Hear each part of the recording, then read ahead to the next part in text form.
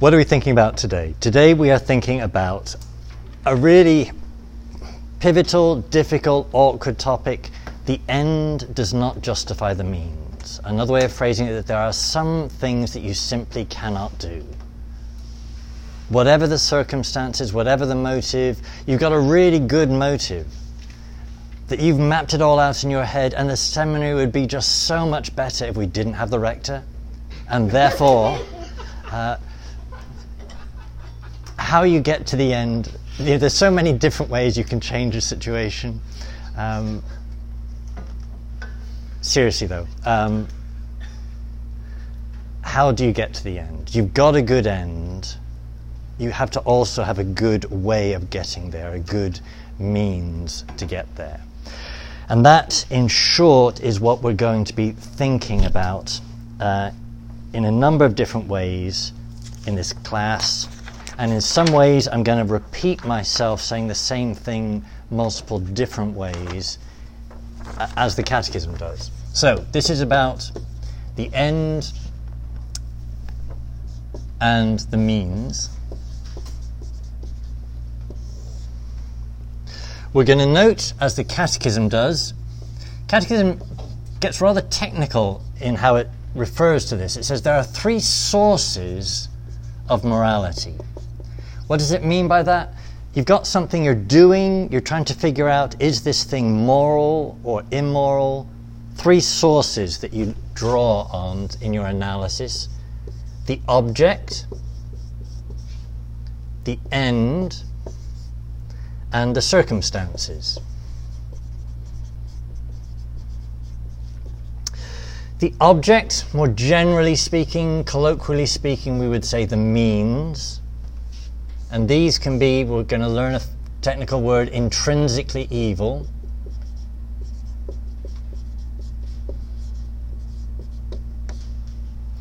The end, another way we can refer more specifically, is the intention.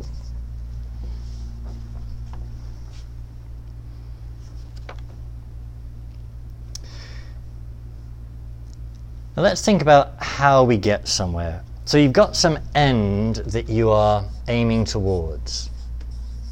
How do you get there? Well, you get there via the means. You've got some way to get there. I'm now going to use a beautiful bit of artwork. You may already have guessed by now, art was not my best subject in high school. This is an eye. Any of you see these diagrams of an eye in physics class? So this is an eye. It is looking and evaluating. It's looking at the means. It's looking also at the end. You are, in your mind's eye, choosing the end that you want to get to, but you're also choosing how you're going to get there. So if this is the will, this mind's eye, you are choosing both of them. You don't only choose the end. You don't only choose the outcome. So because you choose, you will the way to get there as well. The way to get there, the means, is also morally relevant.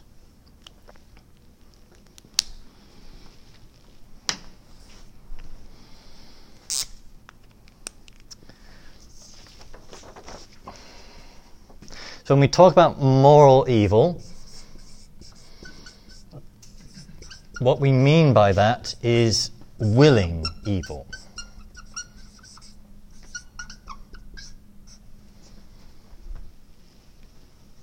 There's some evil and I choose it. I set my will upon it. And if I set my will upon it in the means, then I'm willing evil. If I set my will upon it in the end, I am willing evil. But one might be good and one might be evil. So I could have a good end and an evil means. I could have an evil means but a good end. Sorry, is that just saying the same thing again? I could have a good means and an evil end, or a good end and an evil means.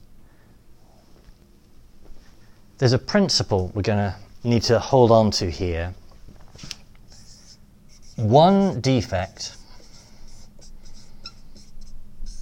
and the whole is defective.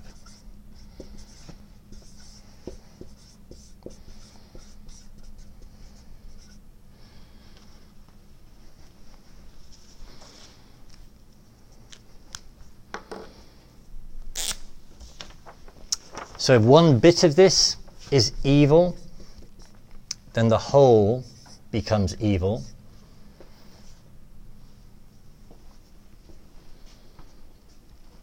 Yeah.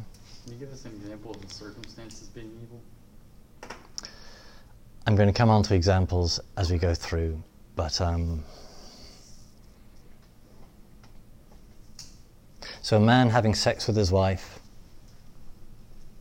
good means, good end, doing it in the middle of the park where everyone's watching, the circumstances are relevant.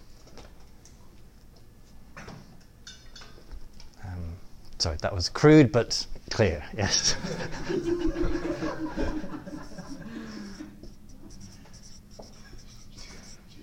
Poison. Now let's imagine the example of eating a meal. When you have your meal, you get your meat, you get your potatoes, you get your vegetables. You eat each of them. If the meat and the potatoes are utterly fine, and only the vegetable's poisoned, everything else is fine, it's only the vegetable that's poisoned, are you going to die? Yeah, because you eat the whole. If one bit is poisoned, the whole is poisoned. That's an analogy where, because you, in a sense, you eat the whole, you will the whole, and you will all the bits within it. If one of those parts, one of those sources is evil, the whole becomes evil.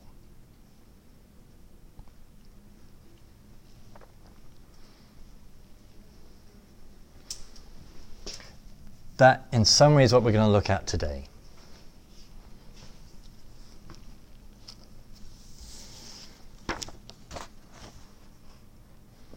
Okay, let's turn to the lecture notes. Page 1 here, I've rephrased the same thing in 3 different ways that I've called key notion 1, 2, and 3. It's really the same thing, but just rephrased. So key notion 1, I say at the top of the page, in bold. There are some things which may never be done. Now that doesn't mean that all evil acts may never be done. But there are some that in any circumstance, in any intention, are always going to be what we call intrinsically evil. Such acts are called intrinsically evil. Brother Adam, can you read the quote there from Veritatis Splendor? In teaching the existence of intrinsically evil acts, the Church accepts the teaching of sacred Scripture. And as example of such acts, Veritatis Splendor cites Scripture. Josh? Do you know that the unrighteous will not inherit the kingdom of God? Do not be deceived. Neither the immoral, nor idolaters, nor adulterers, nor sexual perverts, nor thieves, nor the greedy, nor drunkards, nor revilers, nor robbers will inherit the kingdom of God. So there's a list there. It's not a comprehensive list of things, but it's a list of things. St. Paul's not saying, well, if they're drunkards, but they had a good excuse, then it's not being drunk. Well, no, he's saying these are wrong things to do. Any circumstance, still wrong. Now, your guilt might be diminished. If you got drunk because you just broke up with your girlfriend, that's understandable, forgivable, excusable. You're less guilty for it than just, for no particular reason, just choosing to go and get blottoed because you just want to go. Yeah, okay, well, we'll have a grammatical lexicon of English words later. Okay. That's the basic point. Key notion 2. You may not do evil so that good may result from it. This is directly quoting from the Catechism. Adam, can you read the line there from Veritatis Splendor? It is never lawful, even for the gravest of reasons, to do evil that good may come of it. And then Veritatis Splendor quotes the key passage in this regard, Romans 3:8, where St. Paul says, "There are those who say, why not do evil that good may come? Their condemnation is just." So St. Paul's saying there are people out there that say, well, we want good, let's just do evil to get there. So this is addressed in Scripture, firmly condemned. Down the centuries, the Church has had utter conviction about this. This is one of the things that separates us from the pagans. Mid-20th century onwards, there are an awful lot of people running around in the Church saying, well, maybe not. Situation ethics, as it was called. Always depends on the context, always depends on the situation. Sometimes that thing's wrong, sometimes maybe not. So 1990s, John Paul II, St. John Paul II, John Paul the Great, addresses a whole bunch of moral controversies, moral errors of the time, and he comes out with his encyclical Veritatis Splendor, and he says, among other things, there are these acts, intrinsically evil acts, things that may simply never be done. And the Catechism came out at the same time, is reiterating those same points. Okay, rephrasing it, I say key notion 3. The end does not justify the means. So this is kind of saying the same thing but in less technical language. I note this principle is a pivotal difference between Catholic ethics and modern secular ethics. So utilitarian ethics, pivotally with John Stuart Mill, says that one should do whatever has the best consequences. He says that the end does justify the means. i.e. that the means has no moral significance apart from the end. You've all heard of this? Consequentialism, utilitarianism, whatever brings about the greatest happiness, that's the only criteria. If I commit adultery, but the consequences, no one gets hurt, she never knows, I'm happy, the woman I have adultery with is happy, the wife never knows, she's happy, everyone's happy, the end justifies the means. That there is no problem. Means don't exist in utilitarian ethics. All that matters is the end. And that fails, we won't look at in detail, but that fails on all kinds of levels as a theory. Principally because you can't measure and predict the outcome of your actions. So there are all kinds of ripple-on effects in your actions that you can't know in advance, you can't predict. And so if your entire system is based on nothing but predicting the outcome, is based on something that you just don't know. Whereas in our Catholic analysis, we do say the outcome is relevant, it is part of our analysis, but we say there are other things that are also very crucial. Okay, back to my page here. I say the means. I'm just coming back to that phrase. So for Catholics to say that the end does not justify the means implies that the means can be evaluated apart from the end. Now I'm going to unpack that in a couple pages, but that's just an important point to note right here. We're saying even if there isn't an end, we can, even without an end, make a moral judgment about certain means. So some means are evil, some means are good, some means are neutral, but that we can make a judgment about them. Okay, 2 examples here. Jake, who here remembers the Jack Bauer, the TV series 24? This was quite a while ago. Okay, the Marines maybe had more of a follow. Can you read that summary? So contemporary example, Jack Bauer in 24 TV series season 3.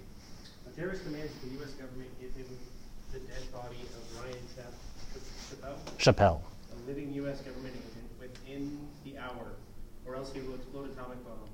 The government needs to buy time to track the terrorists. The U.S. president thus commands hero Jack Bauer to kill Chappelle. Bauer kills Chappelle. The government eventually tracks down the terrorists before explosions occur. Did the end justify the means? So one of our good guys, Chappelle, he kills just to buy some time and satisfy the terrorists while we track down the terrorist. And, you know, on the TV show, it's, oh, great heartache that, you know, oh, should I do it, should I do it? Bang. And this is presented, you know, that and parallel scenarios. Have you all heard the phrase, you can't make an omelette without breaking eggs?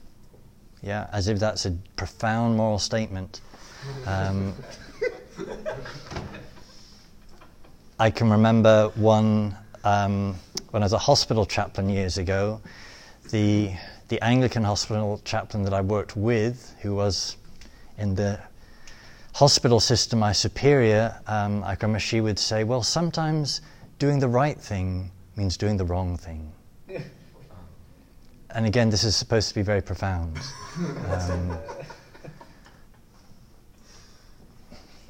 That you think it's all black and white. There you are with your white collar.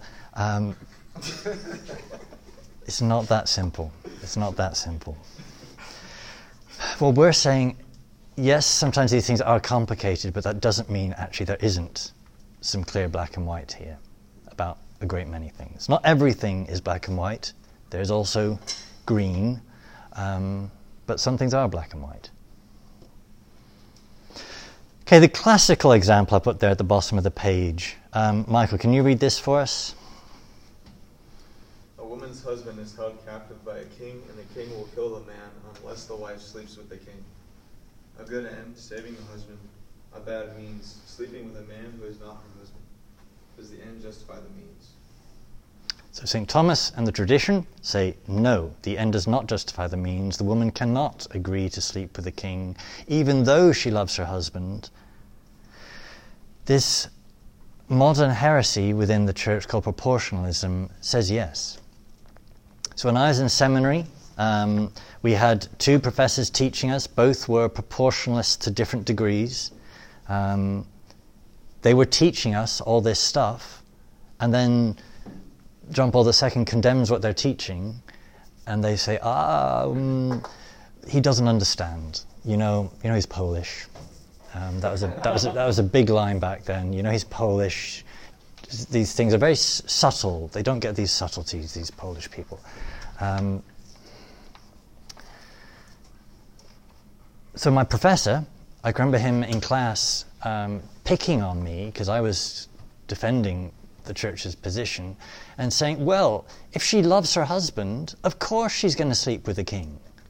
How could she love her husband and not do that? Yeah. Isn't that what the martyrs do?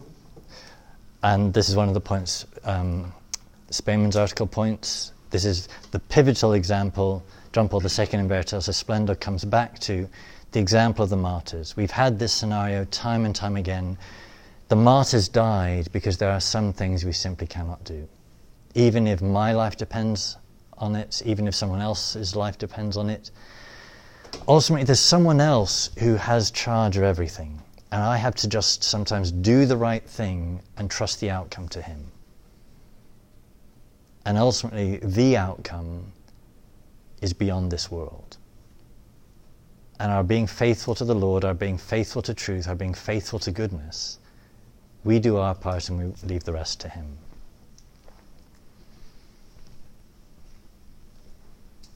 Okay, page 1, we've kind of summarized briefly what we're talking about. We kind of all know what we're talking about, yes? Okay, over the page, page 2. Now we're going to break this down a little more technically.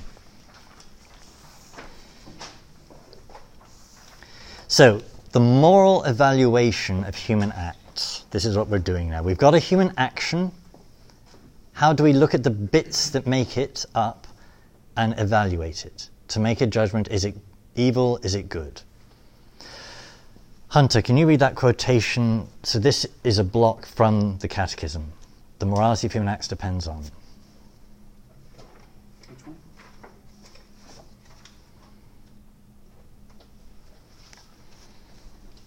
The morality of human acts depends on the object chosen, the end in view or the intention, and the circumstances of the action. The object, the intention, and the circumstances make up the sources or constitutive elements of the morality of human acts. Okay, so that's quite technical and precise what the Catechism is saying, but that what we're looking at here does require specific analysis to be making a judgment. Okay, so I say here, for an act to be good, all three aspects must be good. For an act to be evil, only one aspect needs to be evil. That one flaw corrupts the integrity of the whole act. So to come back to my analogy, if a part of your meal is poisoned, you eat all the parts. You eat the whole, you are poisoned. So we were just in ethics class, and we were talking about involuntary and non-voluntary action. Yeah. And I was thinking, which one of those is sinful? Because like some of them, I guess, like there could be evil in it. Sin is only sin if the will is involved. If an act is involuntary, the will can't be involved. Does that clarify that? So in a sense, that should be really clear. Sometimes the will should have been involved and it's your fault it wasn't. That actually you should have thought about what you did and you just couldn't be bothered to think. So it's your fault it was involuntary. And so kind of at a step back is kind of voluntarily involuntary. Yeah? Because you've chosen not to get involved and you should have. So generally speaking, a lot of our sins of omission are this nature. I don't make the effort to find out whether my brother down the corridor needs some help right now. I don't make the effort to see if the fact he's looking a bit down this week, if there's something there I should be asking him about. It's a sin of omission, but I've chosen not to get involved. And therefore, at another level, it is voluntary. But there are other things that are simply involuntary, and therefore the will doesn't get involved, and there is no moral act, and so this whole analysis doesn't even begin to take place. So somebody puts a drug in your drink in the pub because they think it'll be funny, and you then do something terrible under the influence. You were non-voluntary in what you were doing. They were voluntary, but you weren't. So your action did not even have a moral quality, good or evil.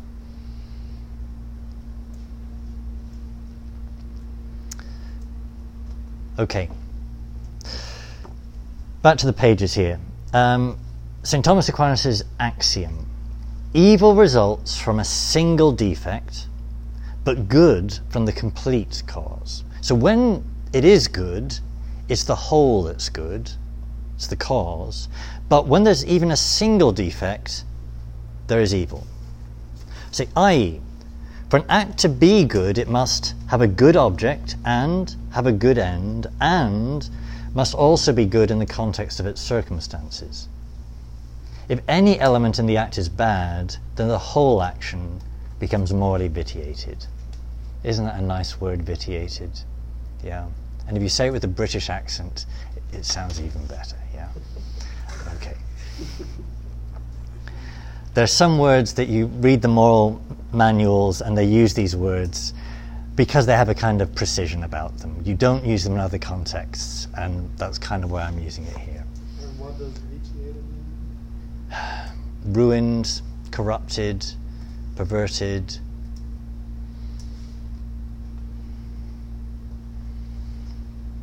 So what would be an example?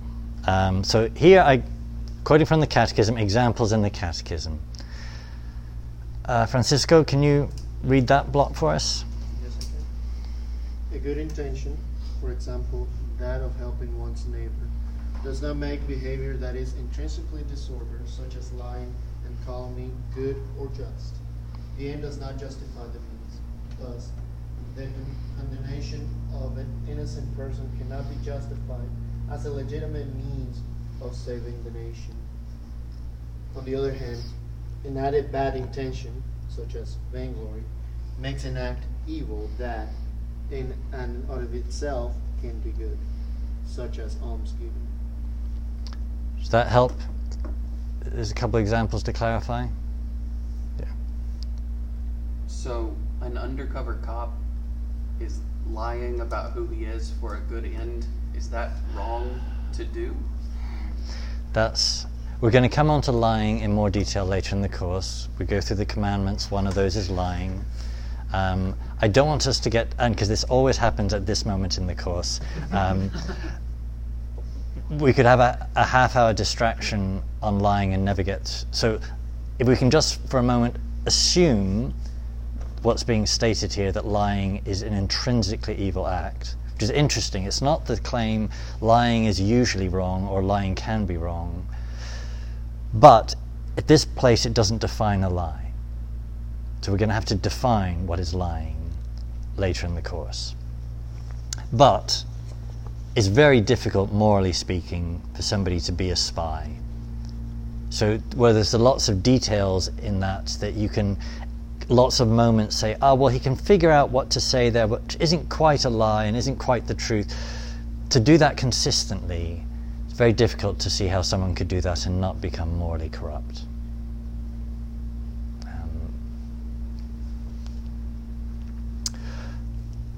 Okay, next section there. I asked the question, which I've already answered in a sense earlier, why?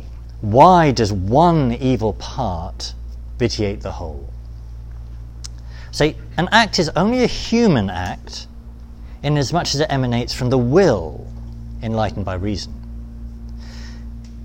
Contrasting, as we did in the last lecture, an act of a human, for example, falling over, versus a human act choosing to fall over. An act is only moral when willed, i.e. is a human act. So it's this engagement of the will that makes an act human.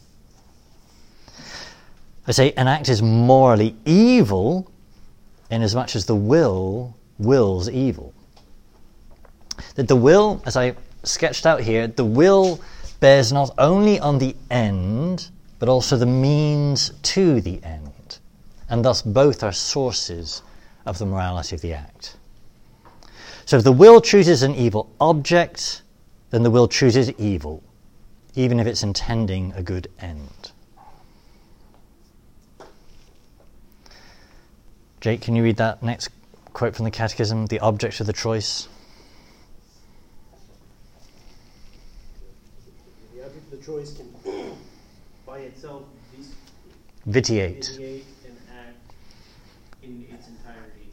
There are some concrete acts, such as fornication, that is always wrong to choose, because choosing them entails a disorder of the will that is a moral evil.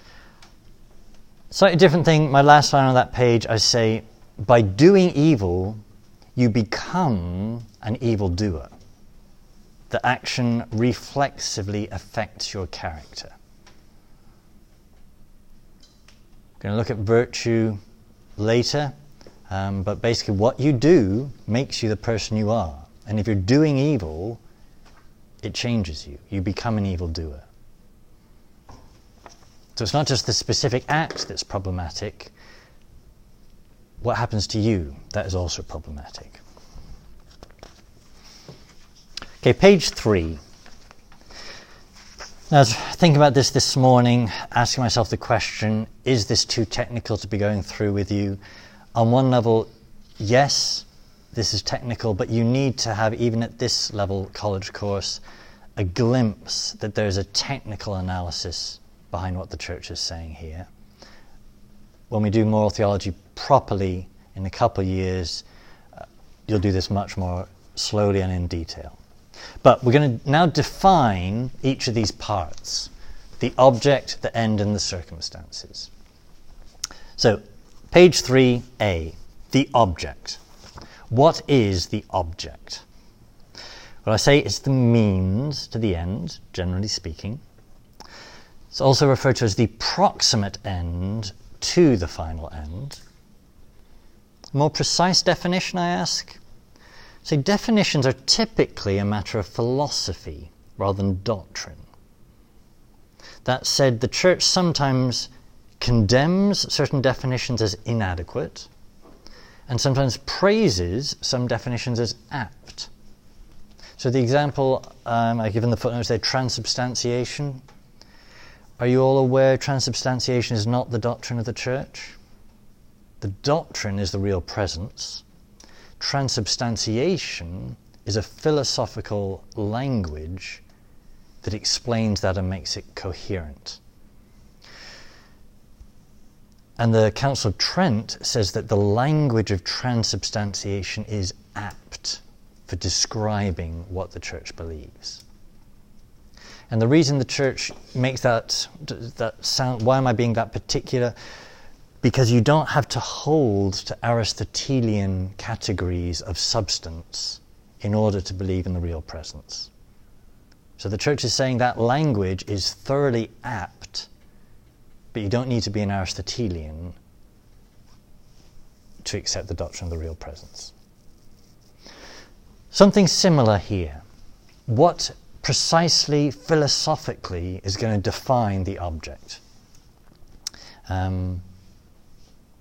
So a definition articulated by William May, who is was one of the pivotal defenders of the church's teaching in the era after Humanae Vitae came out. He and many other like-minded defenders of the existence of what are called intrinsically evil acts, he defines the object as: the object is a material event specified by a good, grasped and willed by the agent as a means. Now, what on earth does that mean? I'll give some examples here. So, a good object would be the marriage act. Sexual intercourse is the material event with your spouse, a good. A bad object would be adultery. Sexual intercourse, material event, note same material event, but with someone else's spouse. So that clarification makes it a different action, a different object. Another bad object, rape. Sexual intercourse, again, same material event, against the will of another. That clarifying good makes it a different object. The bad object of theft, taking another's property, material event, against the reasonable will of the owner. Now let's just pause there with that example, theft. Taking the property of another. So Adam has a heart attack right here in class, and I grab the rector's car keys, drive him in the rector's car to the hospital. I have taken the rector's car. I have taken the rector's property, but not against the reasonable will of the owner.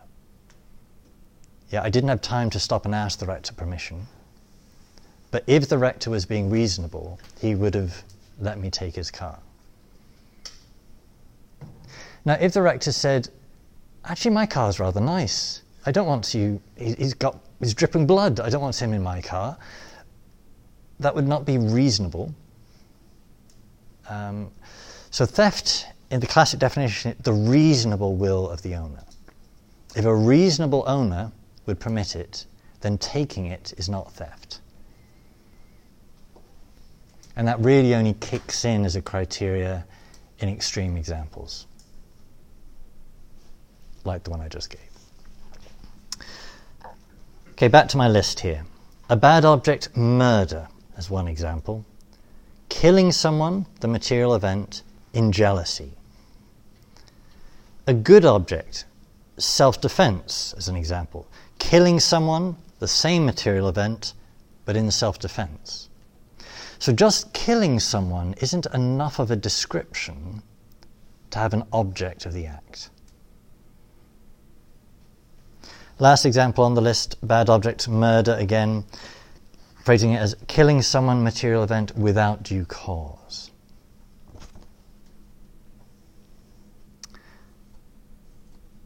So just killing someone, that's the material event, but to have a moral analysis, to have an object you can describe morally, you need more specification.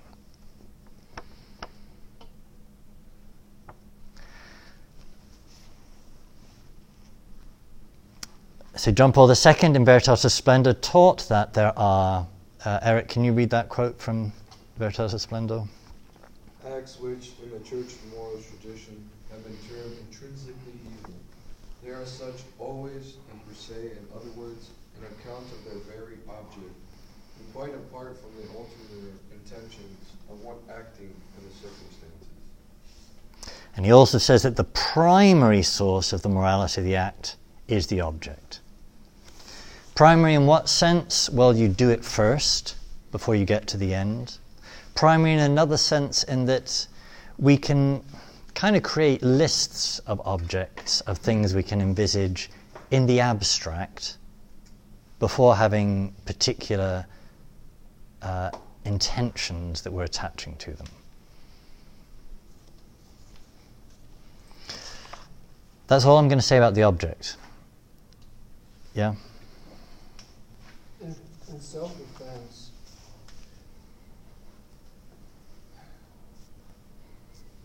I'm thinking about the martyrs, right?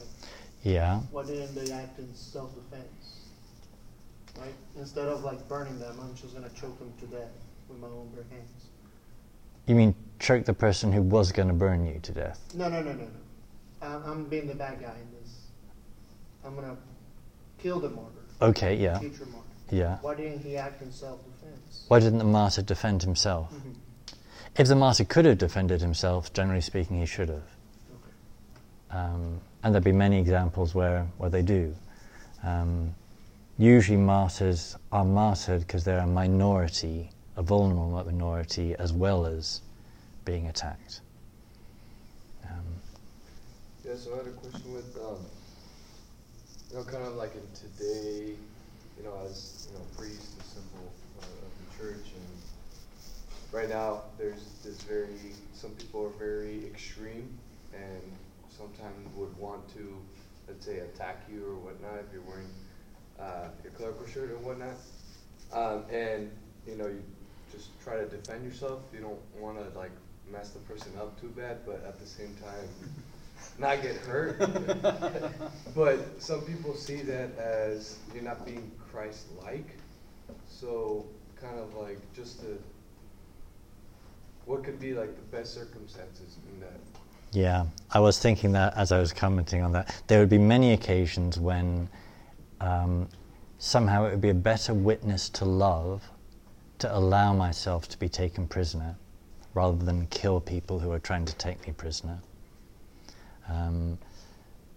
Many occasions when someone spits in my face, and on one level I would be morally justified in a kind of self-defense back, but the better option is to just take it. As a priest in a parish, that's a dilemma you'll get a lot. So there will be occasions when somebody gossips about you, lies about you, publicly abuses you, and you have to decide, do I accept that because it's just about me? Or actually do I somehow need to defend the priesthood and therefore the church by somehow countering and engaging and exposing that? And that's never an easy call to make. And because we can be selfish in our attachment to our reputation, we need to have a lot of self-honesty there. Okay, good questions. I'm going to move on. So that is trying to describe the object. It is technical. We will do that more when we do a proper course on this in a couple of years. But that's the beginning of an answer. Josh, did you have a question? No? Okay. Okay, page 4. The end. This is a little simpler. So say the end is the cause of the whole action. Why does it happen at all? Well, because of the end, where you're trying to get to. So the end is therefore referred to as the cause of the goodness of a good act. That whole proceeds from the good end. Then I give the example, giving to the poor as an object is a good act, but if done for vanity, the end is evil, and the whole act is thus evil. Whereas if done for charity, the end is good, and the whole act is good.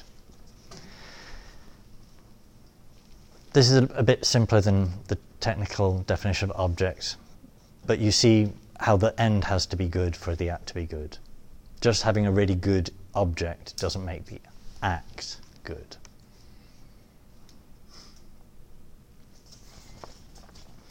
Form and matter, those of you who love your philosophy, I'm going to throw in a bit of philosophy here as an analogy. The relationship between end and object can be compared to form and matter. That the form informs the matter and causes an act. However, matter must be proportioned to its form, or else the form cannot inform it. That not all matter is suitable for, proportion to, a particular form. So here's a chair. You cannot make a chair, the form of a chair, with the matter of Jell-O. Yeah, you can only kind of put the form of a chair into matter that is suitable. Some objects, some means are just not capable of being proportioned to a good end.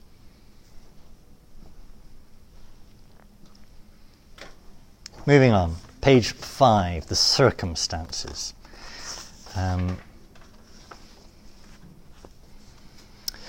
So, C, circumstances. The Catechism describes the relevance of circumstances in this way. John Paul, can you read that quote from the Catechism? The circumstances, including the consequences, are secondary elements of a moral act. They contribute to increasing or diminishing the moral goodness or evil of human acts. For example, the amount of theft. They can also diminish or increase the agent's responsibility, such as acting out of fear of death. Circumstances of themselves cannot change the moral quality of acts themselves. They can make neither good nor right an action that is in itself evil. Question, yeah? So, basically how a homeless person, or let's say a father that has a family and they become homeless, the only way that he can at least try to get some food or something to support his family is by stealing. So, but the act is evil because you're stealing against the will of another, but he is doing it for the good end of helping other family members. So. Okay, now there was a magic word that you didn't repeat from the definition of theft from earlier. Did anyone spot it? Yeah? Reasonable. Reasonable. So it's the reasonable will of the owner that may not be opposed, not the will of the owner. So if the rich man in his castle has a poor man starving to death as his gate and just leaves him there, the rich man in the castle is not being reasonable. And if the poor man at the gate takes food, it is not an act of theft. St. Thomas says, in such circumstances, all things become common in their ownership. Which I know to many Americans sounds like the church has become communist. But actually, this is St. Thomas, the medieval, believer in the monarchy, believer in the structure of society and everything. But this is a very ancient notion that ownership is not an absolute thing, it's a relative thing. Private ownership is very real, very important, but it's not an absolute reality. And there are many extreme circumstances of someone starving to death and needing to protect their family and such, where it ceases to be theft. Now, if the only way he can do that is continual thieving, is that really the only way he can do that? Is there not somehow another solution as a long-term solution?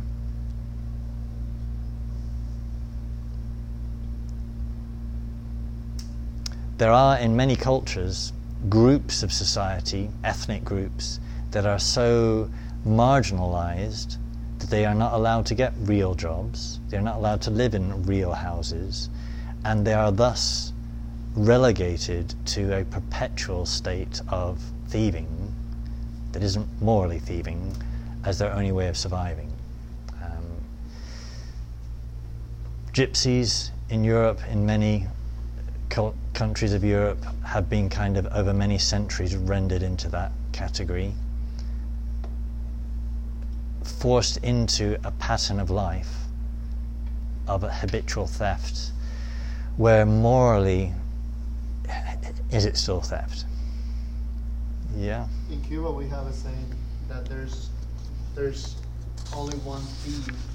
Everybody else trying to get their stuff back. It's meaning that we all steal in Cuba. Did they have that saying before communism? No, not really. Because a communist government, particularly a corrupt communist government, you distort the whole notion of what ownership means. Well, yeah, like we have a ration book, right? That we get Yeah, certain foods, yeah. but never lasts for anybody. So whoever's selling me the eggs, I give him an extra 2 pesos to give me 3 other eggs. That's technically stealing from the government, but he gave me the eggs. The person behind me sees it, he's gonna do the same thing. But the government has made it so that the only way we can feed our children is by stealing from the government.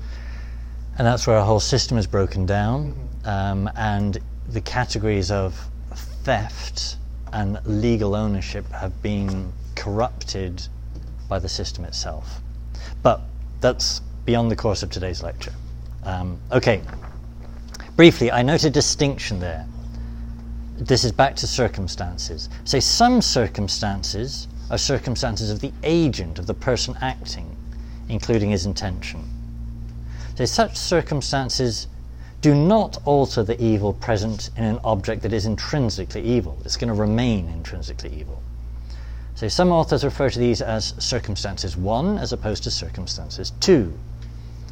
So such circumstances might, for example, affect a person's degree of guilt without changing the act per se from evil to good or good to evil. So I do something in a fit of rage. That is a circumstance of the agent. My fit of rage doesn't make what I'm doing right, but it just hinders my ability to judge properly. I'm less responsible for what I'm doing. Though sometimes, if I habitually get in fits of rage, I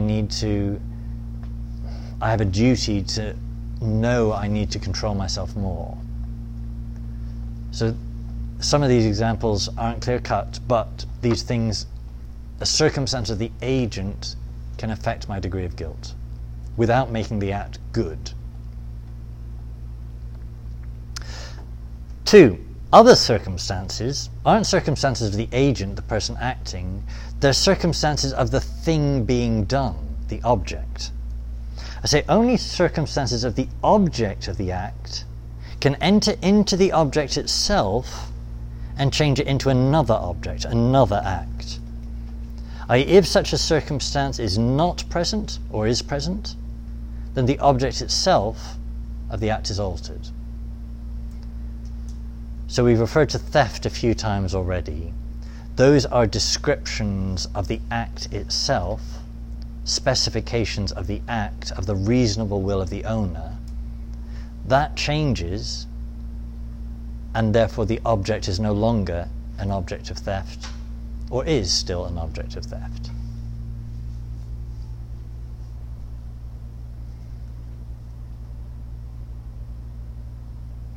You with me? The basic point, not all circumstances are the same.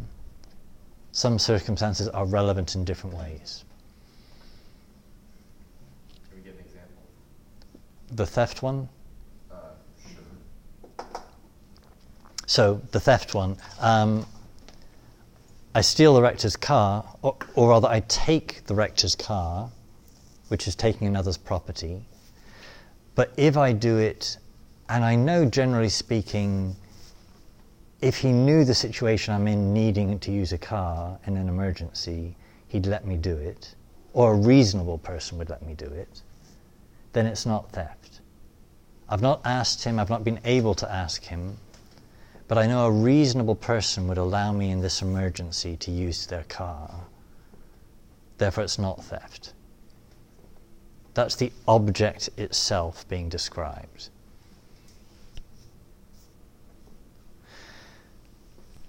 Whereas, I take the rector's car keys because it's a nicer car than mine, and I'm meeting someone who I kind of want to impress, and I think turning up in a nice black, sleek car is going to look better than that muddy brown thing I've got to drive.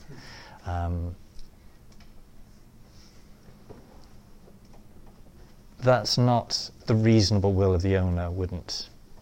I've no claim to say, well, a reasonable owner would. No, a reasonable owner would say, you chose to buy that muddy brown car, you can drive it.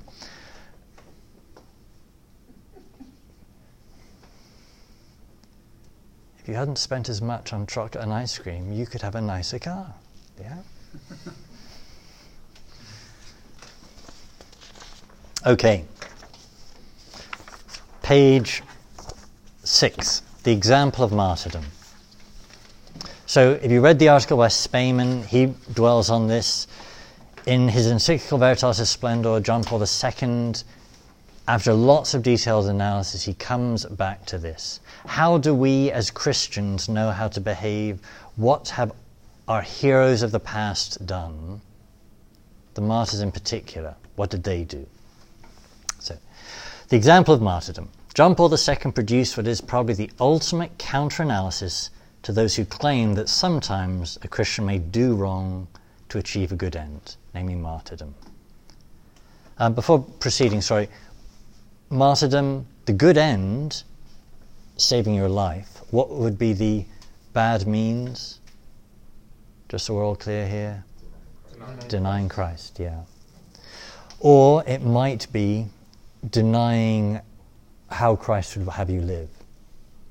So in the early church, many of the virgin martyrs of ancient Rome, they refused to yield their virginity to some powerful Roman lord. Their faithfulness to the way of life that Christ called them to led them to martyrdom. So either explicitly for the name of Christ, or explicitly for refusing to burn the grains of incense to the pagan god, or not doing something in how you're living that you know Christ requires of you. That's being a martyr. And the question raised is, well, it's a good thing to save your life. It's a very important thing to save your life. People may be depending on you. Your family may be depending on you. Therefore, just burn the grains of incense and you can continue to have a job and support your family. Burn the grains of incense and you can help the church continue to live. The church needs to go on. If you die, the church will die out and people will not hear about Jesus Christ. Just burn the grains of incense and the church can go on. Yeah, these are powerful issues. Okay, what do I say here? Back to my notes. If those who dissent from the Catholic tradition are correct, then there would be grounds for denying Christ and saving yourself from martyrdom. I.e., denying Christ would not be an intrinsically evil act. But the tradition maintains that denying Christ is sinful. So let's read through these paragraphs. Michael, can you read the first one there? Martyrdom, accepted as an affirmation of the inviolability of the moral order, bears splendid witness both to the holiness of God's law and to the inviolability of the personal dignity of man, created in God's image and likeness. This dignity may never be disparaged or called into question, even with good intentions, whatever the difficulties involved. Jesus warns us most sternly, what does it profit a man to gain the whole world and forfeit his life? Brother Adam? kingdom rejects as false and illusory whatever human meaning one might claim to attribute, even in exceptional conditions, to an act morally evil in itself. Indeed, it even more clearly unmasks the true face of such an act. It is a violation of man's humanity in the one perpetrating it, even before the one enduring it. Hence, martyrdom is also the exaltation of a person's perfect humanity and of true life. So we should be prepared to die rather than do evil. And Josh, can you read that last paragraph? In this witness to the absoluteness of the moral good, Christians are not alone. They are supported by the moral sense present in peoples and by the great religious and sapiential traditions of East and West, from which the interior and mysterious workings of God's Spirit are not absent. The words of the Latin poet Juvenal apply to all. Consider it the greatest of crimes to prefer survival to honor, and out of love of physical life to lose the very reason for living. The voice of conscience has always clearly recalled that there are truths and moral values for which one must be prepared to give up one's life. I note as a historical note, the most common theory that defends doing evil for the sake of a good end is called proportionalism in recent years in the church. So it was dominant in the seminaries right through to the 1990s and caused much confusion in the church. It was condemned by Pope St. John Paul II in Veritatis Splendor in 1993. And I say there are still many in the church who erroneously hold to various forms of diluted forms of proportionalism. Has the church officially condemned proportionalism? So the encyclical Veritatis Splendor, yes, by name. The difficult... Like a dogmatic declaration. We haven't had a list of canons and anathemas produced by the church for centuries. Well, not centuries. It's not been the post-concilium mode of how to engage. So Veritatis Splendor does not anathematize in the formal dogmatic sense. But the entire purpose of that encyclical was to name, describe, and condemn the error of proportionalism. Now, sorry. Couldn't a pope say in times past when in the corruption of the church a pope would come out with an encyclical that condemned the truth of the church? A curious fact in that regard is all the morally corrupt popes we can look to in history, and there were a good number, not one of them ever taught heresy. They lived corruptly, they never taught that one may live corruptly. And that is kind of the clearest example of the infallibility of the church playing out.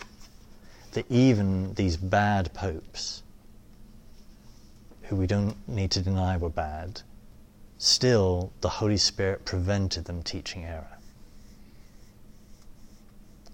And this is what the doctrine of infallibility claims, that the church will never be led into error. We can listen to the solemn definitions of the church and know that they are free from error. We don't have the guarantee that the popes will be good or be wise or make good practical judgments.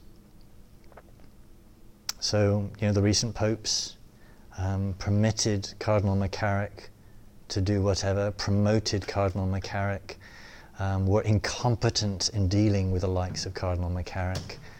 We have no guarantee that things like that won't happen. But none of them taught that the stuff McCarrick did was permissible.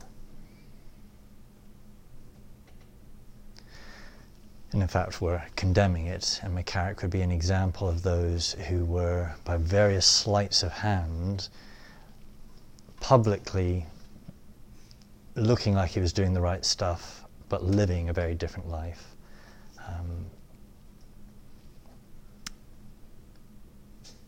And that's still going on in big parts of the church now.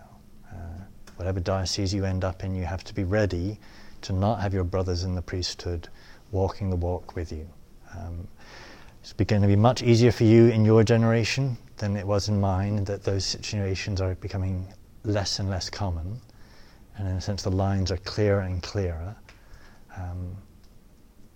But you can't just go with the crowd.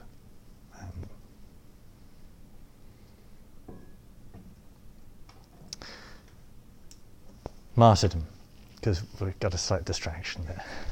Martyrdom. Is it clear how martyrdom becomes the definitive example here? A difficult example, but definitive. Even to save your own life, which is a good end, even to continue to live to support those who depend on you, you may not do evil.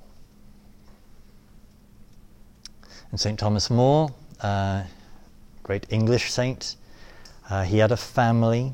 He had a family depending on him. He was very slow to rush to an act that he knew would immediately lead to his execution. There was nothing impetuous in his refusing to do evil, refusing to make the declaration that the king wanted him to make. But he knew he could not do evil, even to save his life, even to continue to support his family.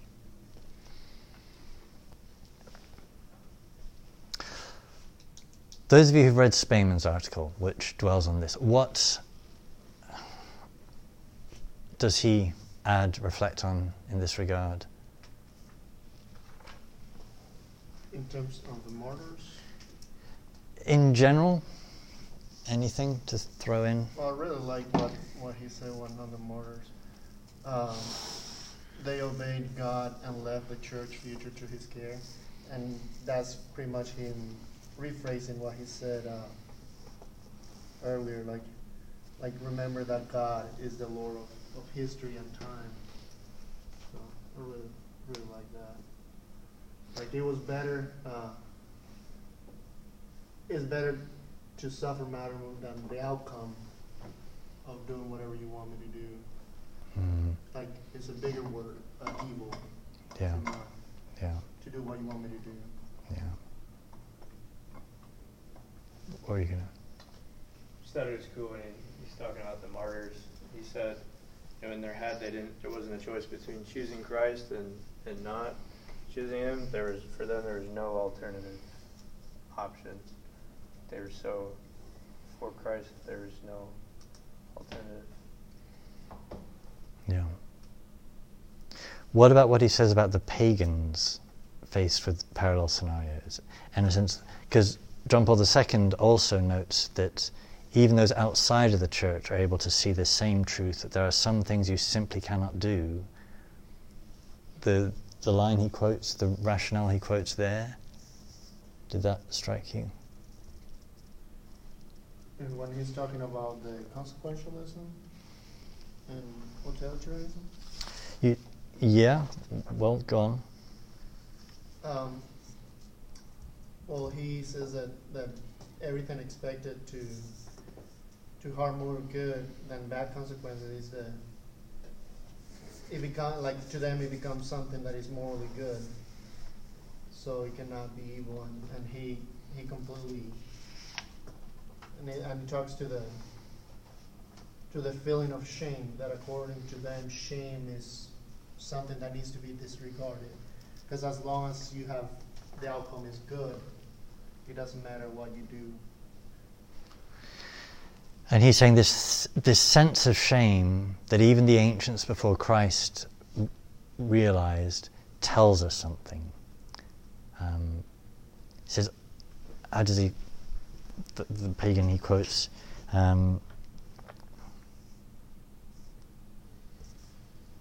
everything becomes unbearable once a person abandons his nature and does what is not in accordance with it. That there are certain things I recognize within myself. I'm violating myself if I do this. I can't do this. Life becomes unlivable. The reason to live is gone if I save my life in this way. Now he connects shame, personal integrity, worship, God, and responsibility. He says, your life is to be a living act of worship of the Lord. How you live is to worship the Lord by living a good life. And so if you do something bad to save your life, you're contradicting the reason you're existing. To live a good life, to worship the Lord, to be faithful to what the Lord asks, these all go together. And that sense of shame in doing what's contrary to the will of God is the recognition that I'm not doing that.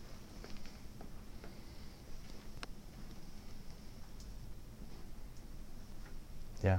Can you talk a little bit of, he talks about unconditional obedience, like if we do not do what he has forbidden, then we're not responsible for the results of disobedience. Can you talk a little bit about that? It's kind of hard for me to understand. So the limits of responsibility. If I know this is forbidden, then I just have to do the right thing. And what's going to be the consequences, I leave to God. I can worry about consequences, but if I just know I can't do this thing, then the consequences of me being faithful, I have to leave to the Lord. One example, leaving it to the Lord, as we've already said, the church will die out if I do not survive. Well, actually God has a plan that's bigger than you. And when we look to history, the blood of the martyrs is the seed of the church. Your own family, the own people depending on you, God somehow has a plan for them. And the ultimate good for them isn't just in this world, and our entrusting them to a better outcome includes ultimately that better outcome. We do the right thing, the ultimate responsibility is in God's hands. I really love what he said that the Church of Christ is the Church of the martyrs. Yeah. The witnesses are not the Church of the scholars. Yeah. Okay, summing up. The end and the means. The end does not justify the means. For an act to be good, the whole has to be good. It has to have a good end, good intention, but also a good means, object to get there, and in its context, its circumstances, to be good as well. If one of those parts, one of those sources is evil, then the whole becomes evil because your will engages and chooses the whole. So when things are described, specified in a way that they are known to be what is called intrinsically evil acts, then they are simply things that we may, even for the best of intentions, we simply cannot do.